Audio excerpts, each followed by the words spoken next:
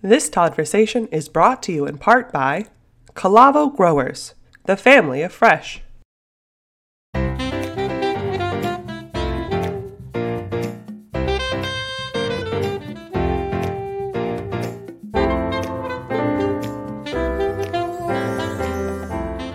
Hey there, everybody. Good afternoon, good morning, good evening, good wherever you are. We're so grateful you're here hanging out with us again. What a great show we have today. I've got a couple of friends of mine that are here today that are going to blow you out of the water. That they're doing at UMass Amherst is only being the best place to eat in America, quite frankly. They have done something that is so cool. I cannot wait to unveil this for everybody and get everybody involved and listen to what they're doing. So please give it up for my friend from UMass Amherst, the dream team. The dream team. That's what I'm calling you guys right now, the dream team. Please welcome Ken. Welcome, Garrett. Gentlemen, thank you for being here. I am so stoked to have you. Yeah. Great to be here too. Just nice to share some of the things Gary and I, the whole team, have done at UMass Amherst, and at the end of the day, we just want to work with everyone to, I call it, create a better world. Yeah, for sure. And that's what hooked me in. We hung out together at a conference down in Scottsdale, and I was so blown away with spending time with you guys and listening to what you were all about, where your heart lies, what you're doing to change the hearts and minds of college kids and make them eat different and think different. It just blew me out of the water. I mean, I was pulling on your coattails within 15 minutes saying, you've got to get up on this broadcast because people need to hear this message because it's so powerful. Before I get into my 9,000 questions, like I always have for everybody, would you both mind? And you can go, you guys can flip a coin, arm wrestle, or just decide, who wants to go first. But tell everybody a little bit about what you do and who you are at UMass. Well, I'll start and I'll turn it over to Ken. I'm Garrett DeStefano. I am the Director of Dining at the University of Massachusetts. I guess you could call me the CFO of UMass, the Chief Food Officer. I love that. I'm responsible for all of our 4 dining commons. We have 30 different retail outlets on campus, as well as catering, concessions, 2 food trucks. We have operations in Boston as well as in Newton, Massachusetts as well. We serve about 50,000 meals a day, about 8.5 million a year, making us the largest dining program in the country, self-operated, and we've just been, I guess, awarded again for the 7th time in a row, the #1 status by the Princeton Review of the top campus, best campus food in the country. It's an honor, and it's a very testament to the students and our staff that serves them every single day. So we're very, very happy to have had that moniker. At the same token, we're very passionate about healthy, sustainable, delicious food. And my background, believe it or not, has absolutely nothing to do with food. I went to school and majored in business, mathematics, and went off into work on Wall Street. I worked in the risk area of different companies and figured out, how companies were make or lose money. And about 20 years ago, 15, 20 years ago, I made a transition to go into hospitality. My family had a small little concession stand at a fair, and I really loved that type of business. And about 12 years ago, I had the opportunity to go work for one of the icons in the industry, Ken Toon, and the rest has been history. So I very happily part of the University of Massachusetts and an alum of the University of Massachusetts. So nice. It's a great place to be. What did you serve at the fair? Like deep fried butter? What did you do? We do actually close, but it's more of it's seafood and hot dogs and hamburgers and stuff like that. But we being part carny has has its advantages to it. Yeah. Well, that's to make a terrible joke, but yeah, it certainly doesn't come with a dental plan. That's for sure. Absolutely not. Ken, how about you? Yeah, my name is Ken Toon, and I'm the Executive Director of Solar Enterprises. And then food dining, one of my portfolios, also in charge of the conference caterings, hotel UMass, travel licensing, UMass store, and so on and so forth. My whole portfolio is about $150 million, and then definitely dining is the star of the programs. And I've been UMass for over 2 decades and love every minute of it. And then especially see how it grows, continue, and provide a student experience.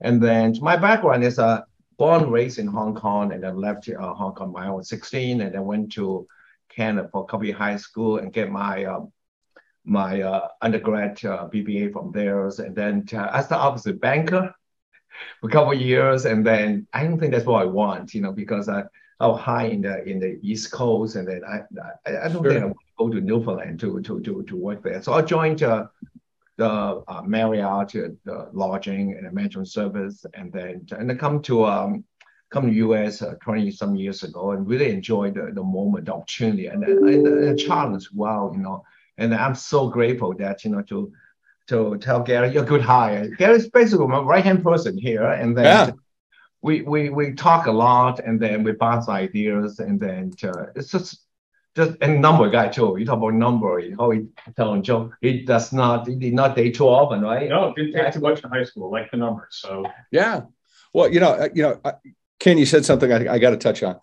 I have never met anyone, I don't believe, as passionate about your kids and UMass and the food you serve and the process and the reason why you do it is why I wanted you on here. Because I want to get into the weeds about that too, because there is no, you get around you and you start talking about, when you start talking about UMass and your kids, you're no different really, but I mean, it oozes out of you the amount of love that you have for these kids and what you're doing. And it blew me out of the water, which is why I'm excited to get into this. So I'm going to dive in and throw some questions out there and you guys fight for whoever wants to go. It doesn't matter to me. But, Garrett, you mentioned 50,000 meals a day, correct? Correct. Right. 50,000, get that, kids, 50,000 meals a day, 8.5 million annually. You said it quickly. I want to go back to it though. How many dining halls, campuses, food trucks, one more time? Because I want to make sure that everybody heard that. We have 4 main dining commons. They're all you care to eat facilities, roughly anywhere between 30 and 40,000 square feet, which we produce just-in-time cooking every day. So each location has its own menu. We do very much of a destination dining type of thing. The students on campus tend to be very diverse these days, and students also have a very strong understanding of authentic food. So to be able to have the culinary team, and we have to give a lot of praise to Chef Alex Long too, who is our executive director of culinary excellence here. He is phenomenal, and leading that team of our culinarians every single day to really kind of develop that type of food experiences that they're having. In addition to that, though, one of the interesting things we have here, as we look at how students stay, and we talked about the number of students who we serve every day, we got about 21,000 on our meal plan. Now, how that kind of breaks out in terms of big school, small school, but the percentages are what we really want to look at here. The average, what we call penetration rate in college, is about 61%, meaning 61% of the students are on a meal plan. UMass are about 92%. Yeah. 70% of our seniors who stay on the plan for 4 years.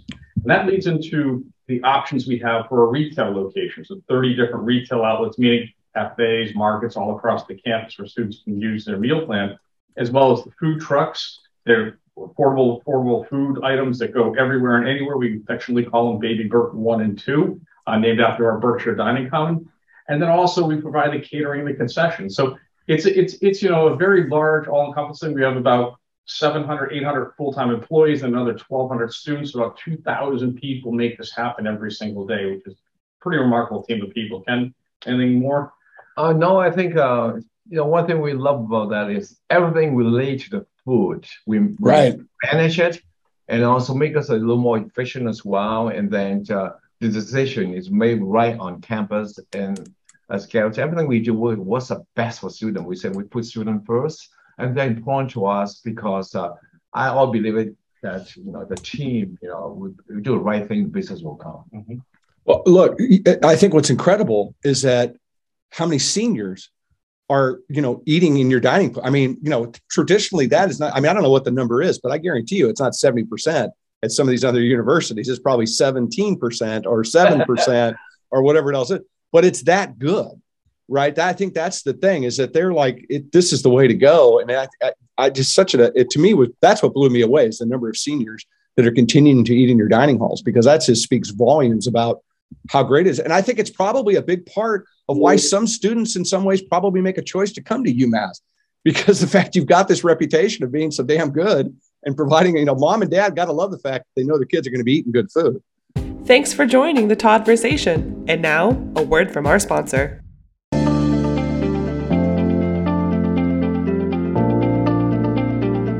Hi, this is Nelia Alamo at Calavo. Thanks for listening to Toddversations. At Calavo, we are the family of fresh. For almost 100 years, our passion has been bringing delicious and nutritious food to your table. From tasty, wholesome produce to our freshly prepared foods, Calavo is a global leader in the finest quality produce and a pioneer of healthy, fresh-cut fruits, vegetables, and prepared foods. Whether it's our farm-fresh avocados, tomatoes, Hawaiian papayas, or chef-inspired solutions including fresh-cut fruits, veggies, guacamole, and much more, Calavo takes pride in delivering our fabulously fresh products every day. It's our promise from our foodie family to yours. Check us out at calavo.com and learn why we are excited about your fresh possibilities ahead.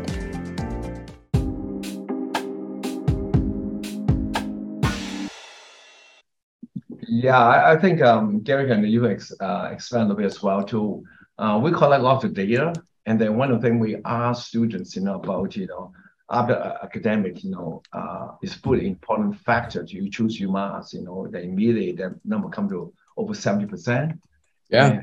And I think kind of similar number as well too is when we ask, we know how much 70% of students are senior student meal plan. I think it's all about the value, and then we provide to them, and then also the convenience, the quality, and also the availability, and then Gary and I talk a lot about our food now. We call ourselves like globally inspired, and right, cultural driven food that we provide every day. Mm-hmm. Yeah, I love it. Well, I mean, it's changed a lot. Let's be honest. I mean, and I want to talk about that a little bit because you guys, you've been doing this for a couple of weeks now, so you have some perspective. But how much is, and how much has dining changed over the past 5 or 10 years with kids? I mean, is it significant? I mean, it's not fish sticks and cups of peaches anymore, like kids get in public, elementary school, whatever. I mean, I'm imagining it's changed. No more mystery meat, right? No more mystery. Well, so because Ken's not no more mystery meat. So Ken's not going to do it. I'm going to give him the praise. So here's the thing: when Ken started here, this is 20 plus years ago, UMass was ranked "Is That Food?" And so we weren't even in close to the top program at all in the country. And that was the phases of what is that, and they're not in the dining commons. And the idea was almost a race to the bottom. Cheap food, very low skill levels, just, it's part of a transaction. That's it. You fed them, they're gone, they go into class. What Ken's vision, and he has been, basically a channel leader throughout this industry for decades now. And one of the things that he, and amongst some of his peers as well, have had that vision of, no, food has value. Food is important. Food creates culture. Food creates this excitement, and it provides the opportunity for students to come together, to get to know one another. And as he started to build on that, the type of food, the type of experiences that students started to have over the years, it started to change. It's not just about the flashy buildings and the culinary and the cooking equipment and the seed. It's all about, how was your experience today? How was your friend's experience today? How can we make it better for tomorrow? And how do we impact your life so you can be the best student you possibly can be? And as you start to look at those particular things, the evolution of dining over the past 5 to 10 years is that you have a much more knowledgeable student. You have a student who hails from areas all around the world, who understands what authentic cuisine looks like and tastes like, and is very open about telling you these particular things. Obviously, the advent of social media, the internet and things like that are make it very easy for students to really collaborate around things. And, it's important for us because, the comment cards that were posted up on the bulletin board as you walked in and out of the dining commons, those aren't there anymore. Those are replaced by the Facebook posts, the Instagram posts, the TikToks, the videos, all those things, and that get shared by thousands. So we need to be able to continue to be dynamic. We need to be able to continue to connect with students. And we need to be able to be as authentic as well as dynamic and changing menu, because every year, 25% of our customer population leaves and 25% are new. So we have to have an always evolving menu as well as skill set and development of our team. Yeah, well, really, really well said. Well, let's talk about it a little bit, because I know that data is a big part of how you look at your dining program. I mean, I know and it does, to your point, it could be a comment card is data, right? But to be real fair, so is Facebook, so is TikTok, so is Instagram. And that's dangerous data sometimes because, people can say whatever they want and cut and run. So, I mean, talk to me a little bit about what data is saying about, I'm going to give you a two-part question. You guys can go with it. However, what's data saying about, food on campus, and what's it telling you about the student dining experience? Yeah, I think that's a great question. I know it's not all a little bit. I try. I'm going to have one good question out of all. Trust me. Only one. Don't have high hopes. Yeah, one thing we probably noticed that Gen Z students are more diverse than ever. At UMass, 37% of our students, they are Latins and they are Asians. They are Indians, and they demand authenticities, and also they also demands more healthier plant-based options as well. And then as Gary mentioned, authenticity, important then because you'll be an Asian student, congee, is there some comfort food, may not right. be the burger and so on. And then for us, how we provide the option for them. And then about 3 months ago, we start to implement, for example, is that Indian breakfast, And I'm the one that, are you sure we could implement that, over 3 or 4 times a week? Because our students usually eat with us 4.2 times a day. And this is their home, and right. Food has to be consistent, has to be a diverse variety, because even you serve the best cuisine, the food is not changing. They get bored, That's why I come into special events and all this thing going on. But talk about the authenticity and healthy, sustainable, delicious. Those 3 components has to go together, because one thing good for us, so we know that plant usually, more plant forward food. When you say plant forward, we talk about food that you still eat red meat, but it's a lot less, And then used to be, we have a program called small very big flavors, and then and also eat lots of vegetables, which is important to our students. And also Gary even do a study talk about how the healthy food correlate to student success by partnership with school public health as well. And then at the end of the day, though, we said we are not more than just feeling hunger. We can work with students to improve the quality of life experience, because it's really an honor for us to serve these future leaders. How can we work together, to provide what they need, and also, important for us too is ask, how can we get better for them, because every year a quarter of students are new. Yeah. And continue to be more diverse, and then so that's what come of the opportunity and challenge for us, right? Yeah, absolutely. So here's some of the data points and things like that we're seeing. So the interesting thing is that the majority of students still identify, about 67% of them, as omnivores. We've seen the largest increase between vegetarian students, which is up into the 8 to 10% range right now, and students in the flexitarian range are starting to move a little bit, but that only tells part of the story. Because if you look at, and a guy wrote a book about a dilemma and an omnivore, I think his name is Callan. But anyway, that's Boston folks calling Poland. But, the fact is that students identify as being more omnivores, yes, and they consume a higher rate, more plant-forward menu items. We're seeing a 5-fold increase in the past 6 to 7 years. Of student consumption of that. When you look at cuisines and students are looking at, the majority of students, over 60%, are saying that they like more Chinese cuisine. As they start to look at even Latin and Latinx students, that's the second area of students in food. Now, when you look at Latin America, that's 28 different countries. So you have to really look at authenticity. You can't just say that one country represents that. And then you start to look even deeper into Mediterranean cuisine. And sort of look at everything from Greek to Turkish to Northern African in that area. And then finally, you start to really see an increase of Western African cuisine, like Nigerian cuisine, is seeing areas where students where you see that African diaspora and students who have either been first or second generation really understand it. And really, again, it's not just the food, as Ken was talking about, it's the method of eating and coming together around different types of meals at different times of day. We're seeing students who are more vocal about and more understanding. Ramadan, for example, it's not just the fast over the course of the day. Actually, if you look in countries like Jordan and Saudi Arabia, there are big festivals that happen in the middle of the night. Well, students who are practicing and celebrating Ramadan, they want to do that. So we start to see the trends. Hundreds of students coming for a dinner at 2:00 in the morning, and this is what they want, and it's important to them. So, and the connection, as Ken was talking about, is there, and that really builds that relationship, and that really builds for us also even doing a lot of R&D based on what the students are telling us. So, overall, we're seeing, as Ken said, a trend of students eating more of a healthy, sustainable diet. Students still identify mostly as omnivore, but their taste and their preferences expand as they're here.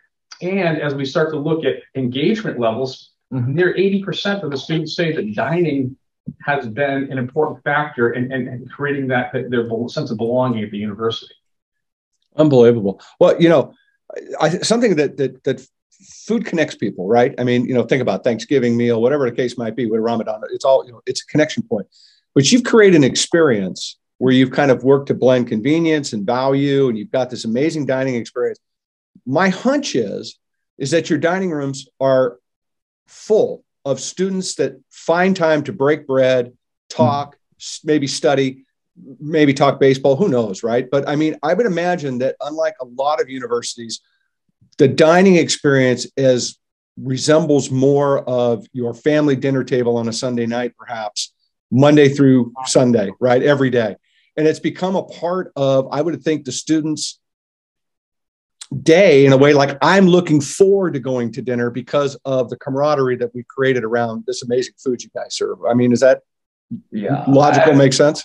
Makes sense, because one of the things we both feel gratifying is see a student at nighttime to sit down and talk about food, talk about the culture, talk about things they did today. And then was, wow, this is so nice for us to accomplish that. But one thing in our data, we must not mention was that we tracked the student dining preference and behavior for the last 10 years. Gary's so good at that.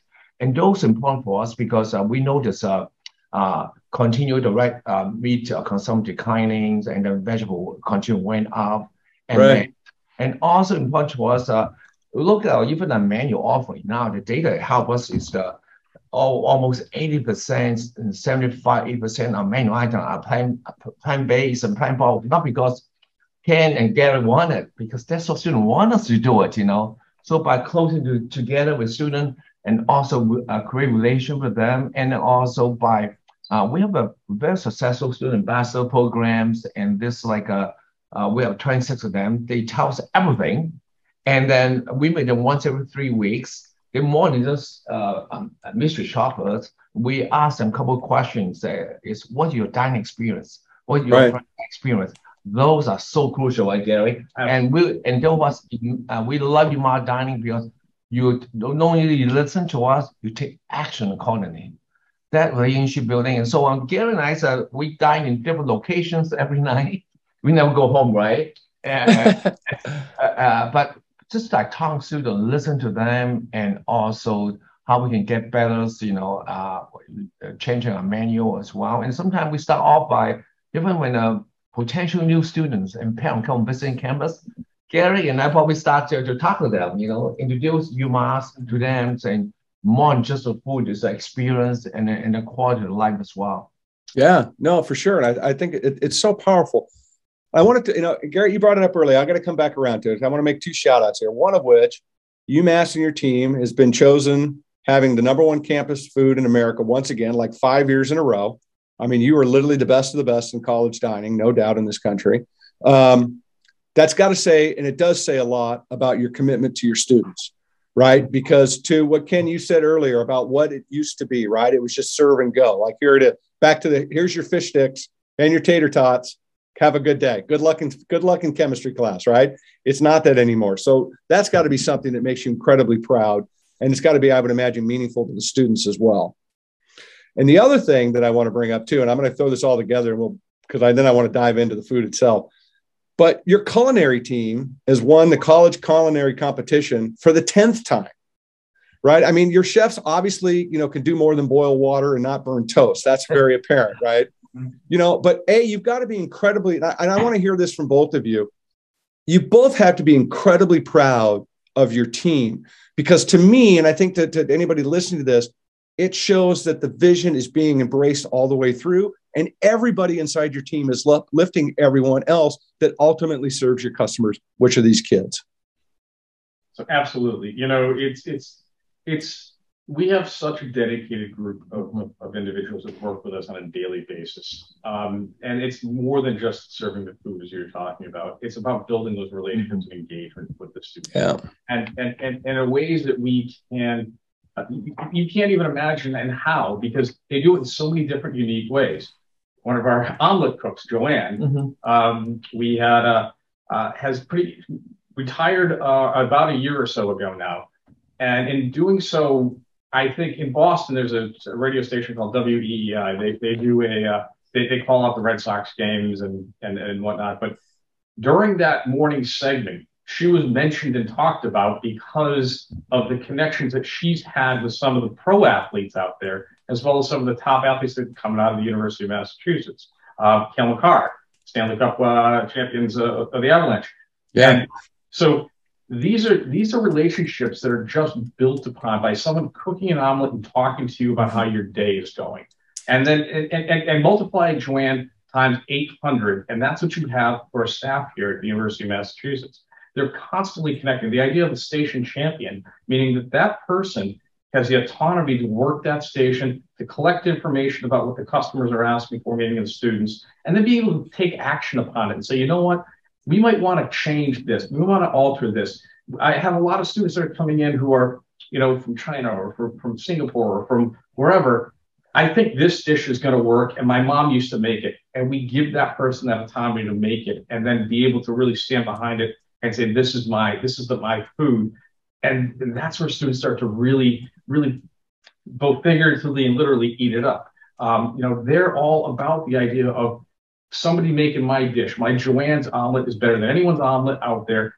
And it's because of not only the care that's put into the dish, but the attention to detail and the listening that they're doing every single day to the needs of the students. Yeah, I call it the power of the people, you know, because I think probably one of the success is besides good food, the people we have, and then we will create a cultural excellence among them that's so passionate that so many time a day they want extra miles, and then and we don't have to tell them. And also interesting to all that 1,000 employee talk 63% of colors, you know, and they're different cultures and different perspective, but they're also passionate, you know, they want to treat, you know, our students just like the children's, and then and also for us importantly is Gail and I walk around, talk to them, ask them about the family, how can we to be part of the daily life, and it's very important to them. And this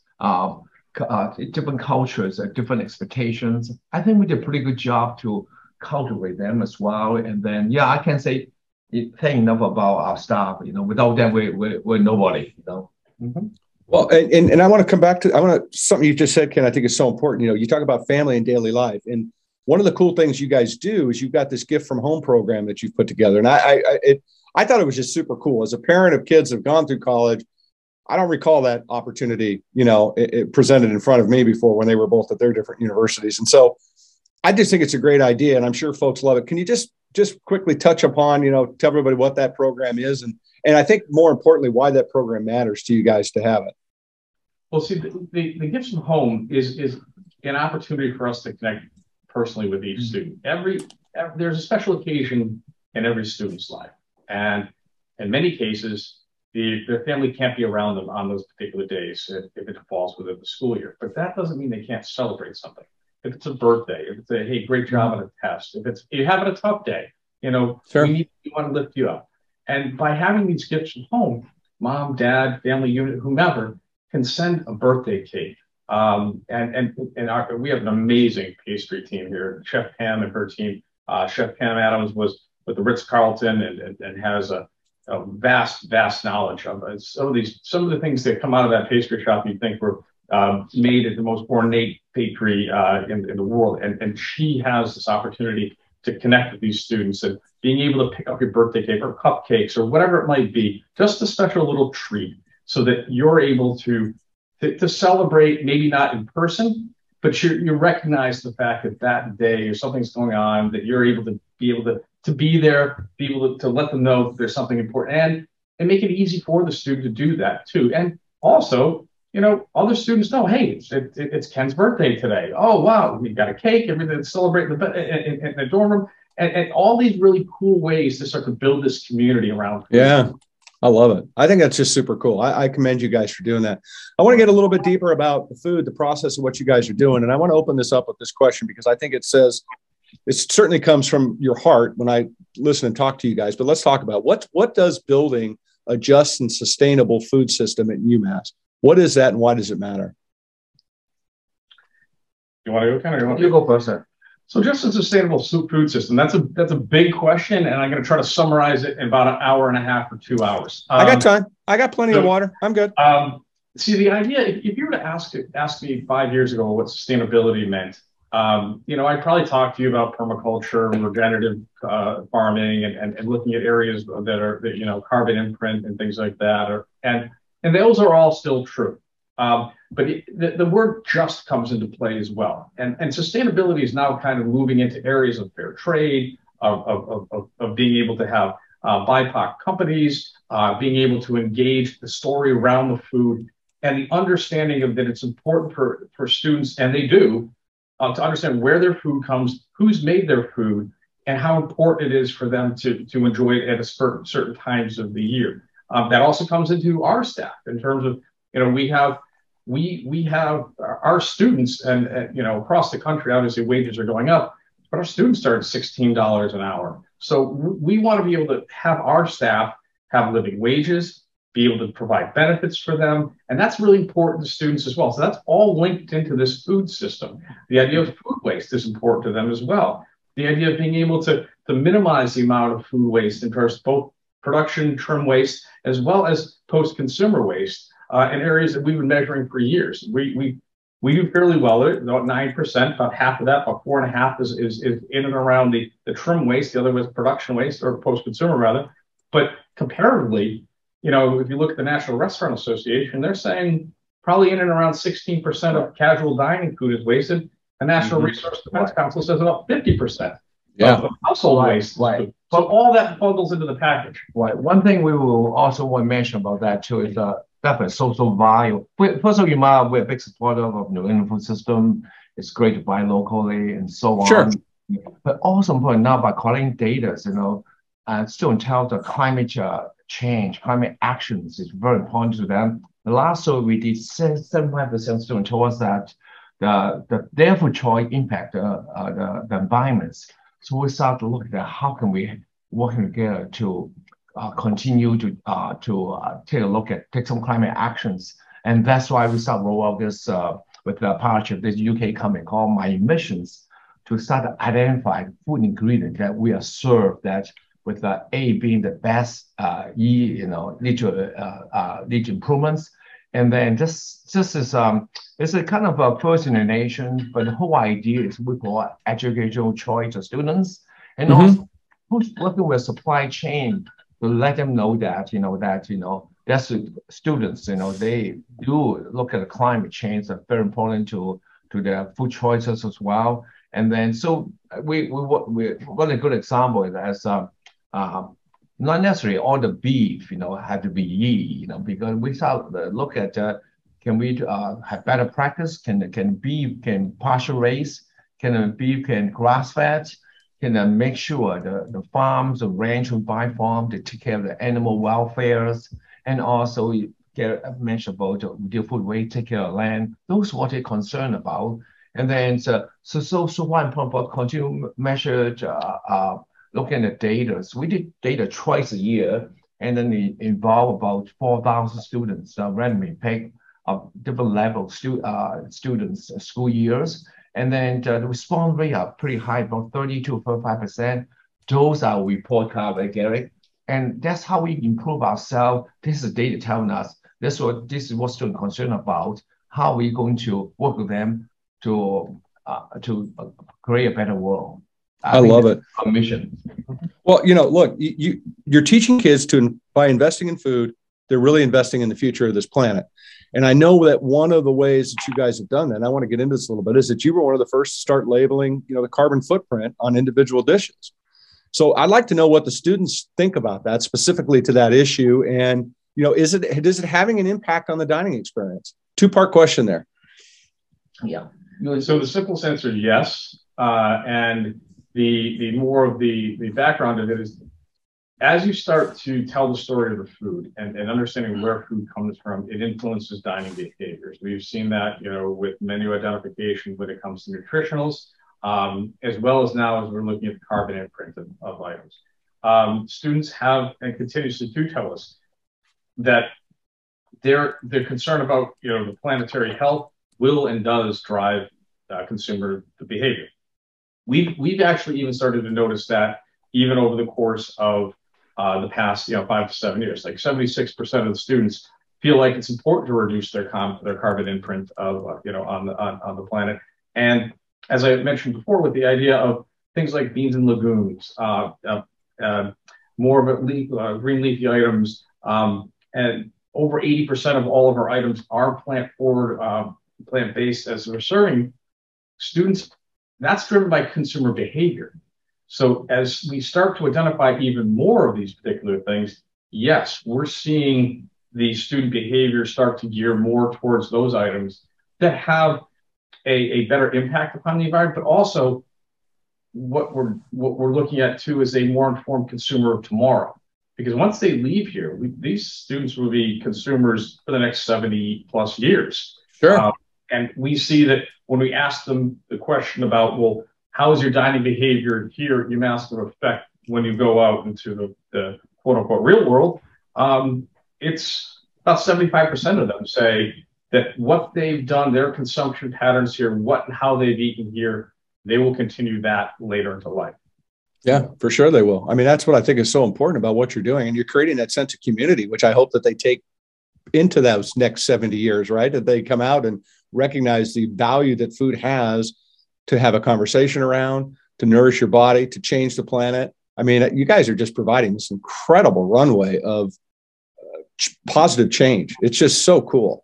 Ken, did you have something you wanted to add a little bit about the carbon? Yeah, I think one thing too is we learn from students as well, and then by working together. For example, we have implemented small big flavors. Good example is we serve burger is only 3 ounce, chicken 3 ounce, and even burger we serve sometimes not only the grass, but we mix them with mushroom as well. And then we start to still in Chelsea when one interesting with UMass. We serve a little over 4,500 sushi a day. This is not California. This is UMass, Yeah.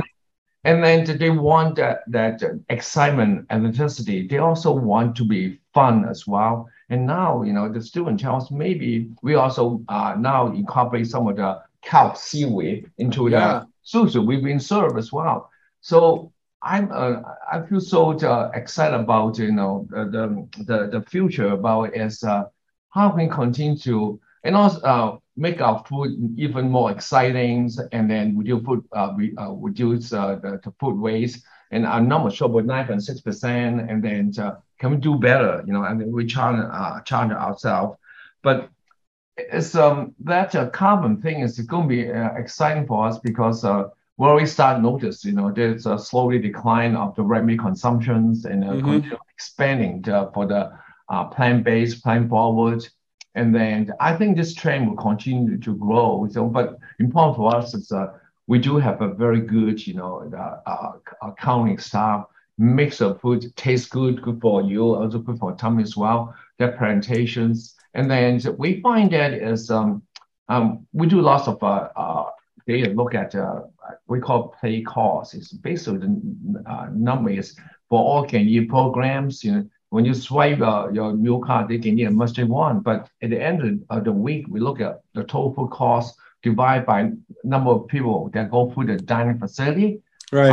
Our play cost actually very much, not high, some are lower than perhaps some school doesn't have rich sustainability programs, and then that's what we want to working with our peers, just do the right thing and then listen to the customer, take action, and then continue to provide the quality of food looking for, and also understand what this Gen Z want, and that's what we want, right, Gary? Absolutely. Yeah, it totally makes it. Well, so how do you let's be honest, how's kelp doing on the menu? I mean, are they literally lining up before the doors are open so they can get kelp? I mean, is there a rush is there a rush for the kelp table? Put it this way, the power of the chef is critical. And look at how you could use seaweed kelp into different dishes and how that comes into play with authenticity.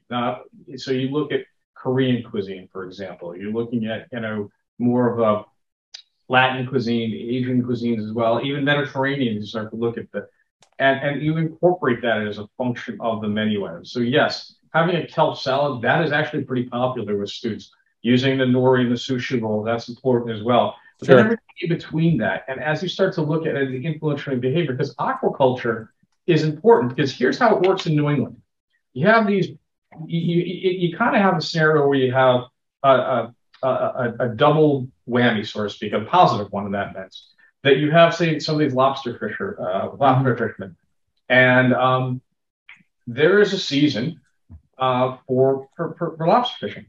Then at that point in time, once that season's over with, what do?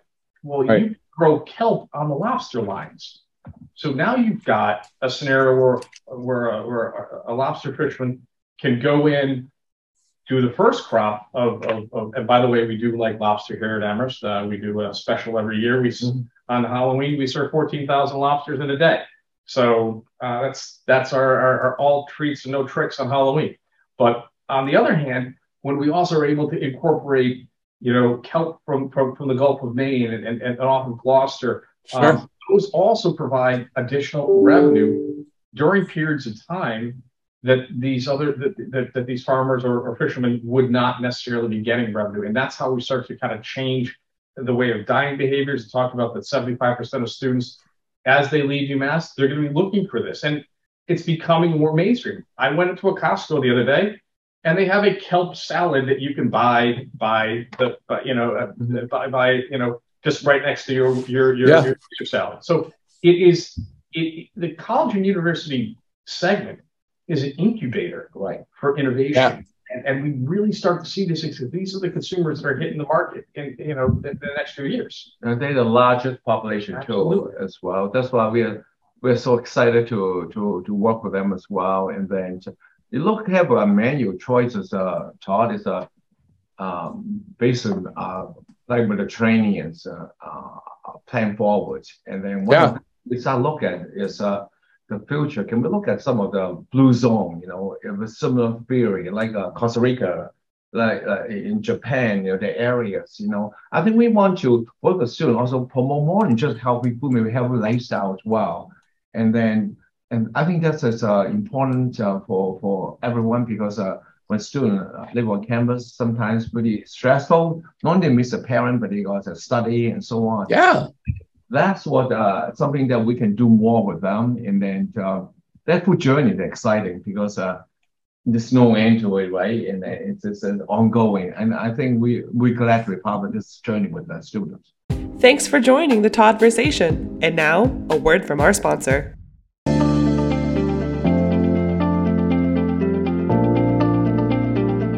Hi, this is Nelia Alamo at Calavo.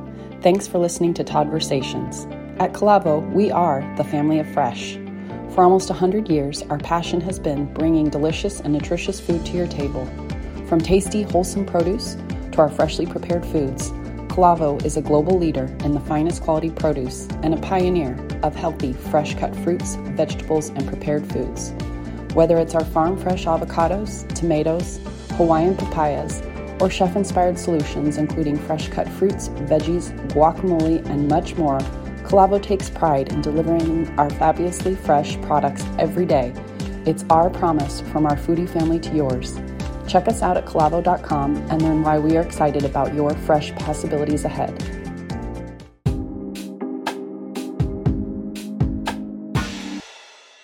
I think it's fantastic. And you're right, Ken, because you know what? Growing up is a bitch, and growing up away from home is really hard. And when you're 18 years old and you think you can go take on the world, maybe 1 in 10 kind of can, but the rest of them are still going to try to find their way. And I think that that love that you guys put into that experience. I mean, it's got to be it's probably subconsciously in a lot of ways uplifts a lot of students more than they actually probably appreciate. I imagine when they're seniors, they probably start to fill in some of those blanks a little bit more. But as a freshman, I would imagine they don't realize what a great gift the dining program is that you've created for them. I'm sure that's something that they probably work into. One of the things I wanted to ask you, though, is how do you manage like all these different quirks and quirks, right? I mean, whether it's allergies, vegan, kosher, or whatever. I mean, it's got to be tough. I mean, do you have kids that have allergy problems? Do you know about that? Or is that something that you have to try to work with? And how do you do that? Absolutely. About 10.6% of our student population has some sort of allergen or intolerance now to a food item. Now, that food item that is, nutritious to one is poisonous to another. So we have to be very, very mindful of that. It comes into a variety of different manners of how we handle that. First and foremost, it's training. All of our staff gets trained on allergen training, importance of menu identification. The 8 now, once we hit, I think 2023, I think sesame is going to be the 9th most common allergen. They're incorporating that into the Agenda 23. But all that information is given to our staff members, so they implement it on a daily basis. The second leg of that stool happens to do with the idea of menu identification, and every single one of our menu items is labeled, not only at the point of sale per se, but also digitally in our dining app. And the students can actually filter out. So if you were allergic to soy, you could select in our dining app every menu item that does not have soy, and you'd be able to maneuver throughout the day, breakfast, lunch, dinner, until late night, what you could eat and where it was located. And the final aspect of it comes into this power of the chef and the culinary training is the ability for us to be flexible. An example, Kevin was talking about sushi. Stir fry is another very important or very popular dish. That's a customizable dish that a student can make, regardless, and it's soy as an example. Then we can make a dish that a stir fry that doesn't have soy in it. We can make a dish that a student may not have gluten in it. So the ability for students to be flexible, be able to have the variety, the customization, works into how our allergen program is as well, which builds that community. So a student who has and we'll leave airborne aside, a peanut allergy, a seafood allergy, and a student who may have no intolerances of anything can sit together and have dinner. And they don't have to wait an hour for something or go to a special location. They can all come together. And again, at 8 million meals plus a year, that's pretty remarkable, as well as having a talented team of registered dietitians on hand. Right. Sure. They're there to consult with our students on a daily basis. So it's kind of like the package we put together when it comes to allergens and allergen awareness. Yeah, we call them wellness coach, our dietitians. That anytime they're doing special diet, despite allergens, they are there to help them as well. I think those things is important to us because when you serve so many meals, 50,000 meals a day, we don't take chance. No, well, you can't, right? I mean, and that's love. Are you, and you think about kids going to college, right? You talk about the freshman 15, right? Everybody gets in the cafeteria and it's like, oh, kind of that old saying. But are you increasing consumption? And I don't mean like from a junk food, but increasing consumption in a mannerism that's seeing a healthier student, meaning kids are putting more energy perhaps into their food than they ever have before, and becoming more involved. And from that is branching out to a better consumption experience. Yeah, Gary, you talk about that, what data show about, a program have that possible impact on their lifestyle, the 83%. Yes, absolutely. So 83% of students feel like, it's had a positive impact upon their well-being at the university. And again, to give some more statistics away is, look, yes, we see increased consumption, about 30 or so percent increased consumption of pizza and wings and indulgent type of items. But if I was to tell you almost double that consumption of beans, legumes, plant-forward items, lean proteins. So yes, students may be eating a little bit more of some indulgence, which is fine, but they're understanding the importance of eating healthier and how it can taste good. Mm-hmm. And the even more interesting aspect of it, it's more predominant in male than female. So we're seeing males start to make more of a change towards seafood. Matter of fact, I think about 21 pounds per capita is what students eat of seafood at UMass, comparatively about 14 pounds for the average American. Now, that may sound great, but if you compare it to Scandinavian or Southeast Asian diet, I think Japan's in the neighborhood of about 90 pounds per capita per person annually. So we still have a ways to go to get to that level, but students' awareness and the fact that it makes them feel better. And as we look at performance foods, they start to perform better academically. These are the things we use in terms of motivating them to, or they motivate themselves rather, to eat a more balanced and healthy diet. Yeah. Oh, something love that it. so enjoy at Poland too. We call ourselves, we are a living laboratory. We work with the faculty, food science to school of public health. And we did a study several years ago to, look at the correlation between healthy eating versus student success, And that study really are important to a student. We show that by consuming, actually drinking more coffee, the GPA is less, and on the meantime, consuming more dark green vegetable, GPA is higher. So it doesn't mean we still have to study though. You still have to study, yes. I mean, that's the whole hard part about it. Yes, you still have to study. You can't just go to lunch and get straight A's. But Kelp ain't going to do it, right? Is that what you're saying? Kelp ain't going to get you. You ain't going to get a PhD eating kelp. Hey, there you go. There you go.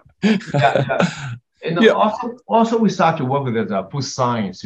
We have probably one of the best food science in the nation. Look at those cultivated meat as well. And those are very. We got been approached by many companies, wanted to look at them because and we work with them as well. We test them, and then still in a very much preliminary stages, right, Gary? Mm-hmm. Yes. So unreal. But that's so cool. It's important to us. That's so cool. One thing I and I know we're getting up on our time, but I can't let you guys go without talking about this. And this is, without a doubt, I think one of the coolest things ever is that you guys have published, I think, really one of the coolest manuals that I've looked at in a while. And it's basically a guide for food service operators or others called Making Local Healthy, Sustainable, and Delicious. Mm-hmm. And you're literally helping people mimic what you've accomplished. Mm-hmm. And you've laid out a roadmap per se of, hey, we want to share, we want to be transparent, we want to, so I'm just going to throw out a broad question about that whole thing. A, why'd you publish it? What do you hope it accomplishes? And I'm imagining that the generosity and transparency that you have shown has been just absolutely received with open arms. Yeah. I think it's good for us to share a best practice with our peers to raise the bar campus dining, right? Mm-hmm. And to us, kind of responsibility as well. And I think that book is well written, and then we work with our peers. In the end of the day, though, we want everybody to do the same thing, just like you are doing. Yes. Yeah. So in making local, healthy, sustainable, delicious, we outline the key factors of not only purchasing, because that's one section of it. Buying local is great, and we are very passionate about it. We buy over $2 million with Massachusetts alone, and almost 6 million rather in New England. But you can't just fall back and say, okay, we bought a bunch of local turnips. Now what are you going to do with them? And now it becomes the aspect of training and development of your culinary team. Then it becomes the marketing and storytelling and being able to connect with your customers and relate to them. Then it becomes the idea of sustainable practices and being able to utilize that in action. For example, the permaculture gardens we have on campus, and being able to bring students through and show them this is corn being grown. This is a regenerative garden over here. This is the medicinal garden over here. If you grew up in some parts of Boston or New York City or LA, you may have never seen a farm before. And now you get to come to a college and see, what a pollinator looks like, or what inoculated mushrooms look like. So the idea is being able to take what we have learned, build it into a guide, and share it with everybody who wants to read it. It's free, it's downloadable, it's on our website. And the holidays are coming up. Ken and I would be happy to sign some copies for people. So it makes for a great presents. I want one. Yeah, we'll happily send you one. But it's got to be autographed, or don't bother. Not a problem. We'll make sure we get that to you. Yeah, and also we are work closely with the university for this carbon reductions. We did university set a target. It's a 2050 carbon zero. They said the guideline is goal is by 2032. Mm-hmm. Right. And we're part of it as well, and we want to work with them and to work with our peers. I think that's important for this carbon thing. And then we also try to demystify that, buying logos about regional food system is more expensive. We prove that's not the case, right? Absolutely. And the same thing, we all say that by serving better quality of food, the cost higher, but by reducing food waste, by cooking just in time, by serving more plant-based, small portion, the food cost even lowers, Yeah. So we try to demystify a lot of things that I think to us, maybe we do it for a long time, maybe common sense, but I think it's just so much opportunity for the industry, for our peers, and also now we start working collaborating with manufacturers, rather than transactional relationship. We start talk about more strategic partnership, Mm-hmm. and then set our goals. We share our strategic goal with them, and they share with us, and we start do some pilot testing using us. And then I think that's important because we can learn together. Because absolutely, and I would have to be amiss if we didn't mention the Kendall Foundation as well, yeah, because that book and the research we put into it was generous donation by the Henry P. Kendall Foundation, and I think had provided us a significant endowment or donation for us to be able to do those studies. So we're very grateful. It's fantastic. Yeah, it's fantastic, guys. I mean, it blew me away when I went through it, flipped through the pages and read through it. It's just like, it's so cool to give back, but I think it speaks volumes about both of you, and you guys epitomize really to me, the more we love kids, the more kids will learn to love others. And I think that it is so important that what you guys are doing exemplifies that. And something that you guys have on your website, I want you to touch on, and we'll wrap up our time here, is you have a phrase up there that says, be a visionary and think strategically. Can you share with me what that means and where that comes from in your hearts? Well, here's the thing. Honestly, I'll relate it back to this little thing we call COVID for a year or two of our lives. I just heard about that. I know, it just kind of popped up as an odd thing.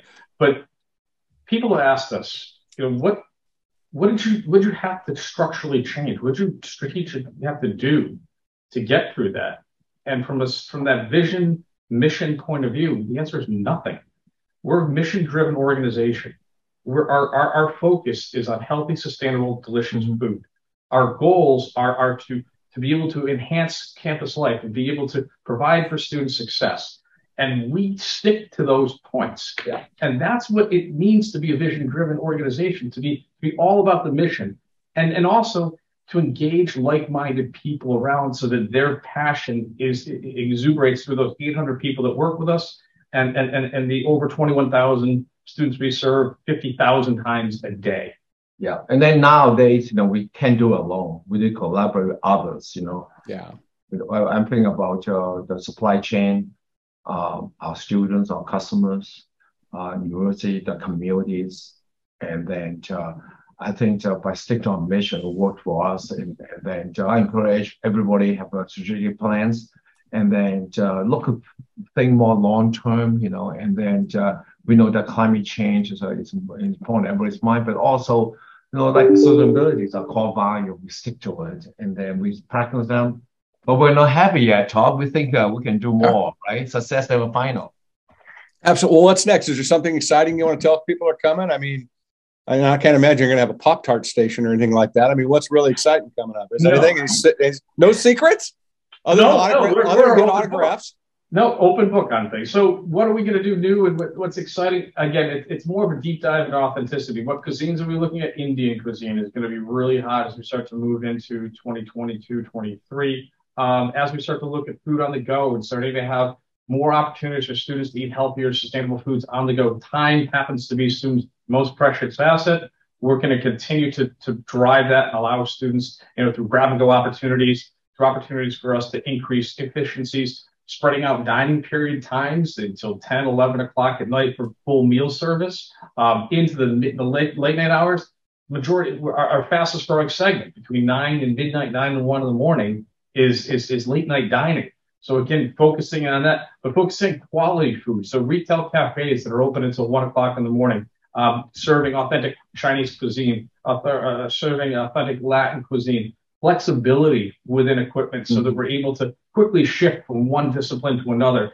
And also at the same time, engaging students. I talked about the Ramadan earlier on, other cultural events, other celebratory times of the year that we can continue to, even as far as powwows for Indigenous students with fry bread and things like that. Those are things that we're really focusing in on and how we're going to be able to kind of continue to, as Ken says, continuously improve. And also, I think I add on to it is work with supply chain to reduce packaging, and then this is something we want to, more sustainable packaging and less containers, everywhere, and then and also listen to the customers because every year one quality change as well. I think we are so lucky. Travel Food Journey together with everyone, including media people like yourself. I think we want to make a better world, and then food is a very, very important tools we can use to work together.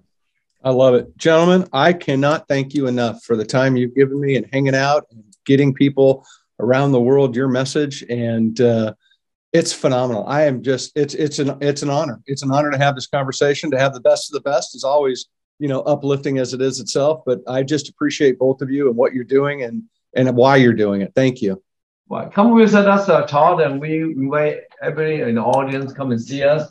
Our door is open. Absolutely. We'll share with you what we have done. And then I think there's so much opportunity still ahead of us. Absolutely. I'm coming. I told you I'd bring the wine. I'm coming over. We're not having a dining hall, but we'll figure out how to do that. But no, I'm coming. There's no two ways about it. Thank you very much, both of you, once again, for being here. Most welcome. Yeah. Everybody, like I told you, this was going to be a great show. They didn't disappoint. Pay attention to what they're doing. Go online, check it out. UMass Dining. Look at their manual they put out, be a part of it. As I always say, inspiration is a really important thing. I tell everybody to go inspire somebody every time we end these broadcasts. And if these two don't inspire you to take a hard look at what your food is and what it's about and get a deeper dive, I don't know how to help you. I can come do CPR maybe. I don't even know if that'll work. But go be inspired by these words. I know I am. Thanks for being here. Thanks for watching. Take care, everybody. We'll see you soon.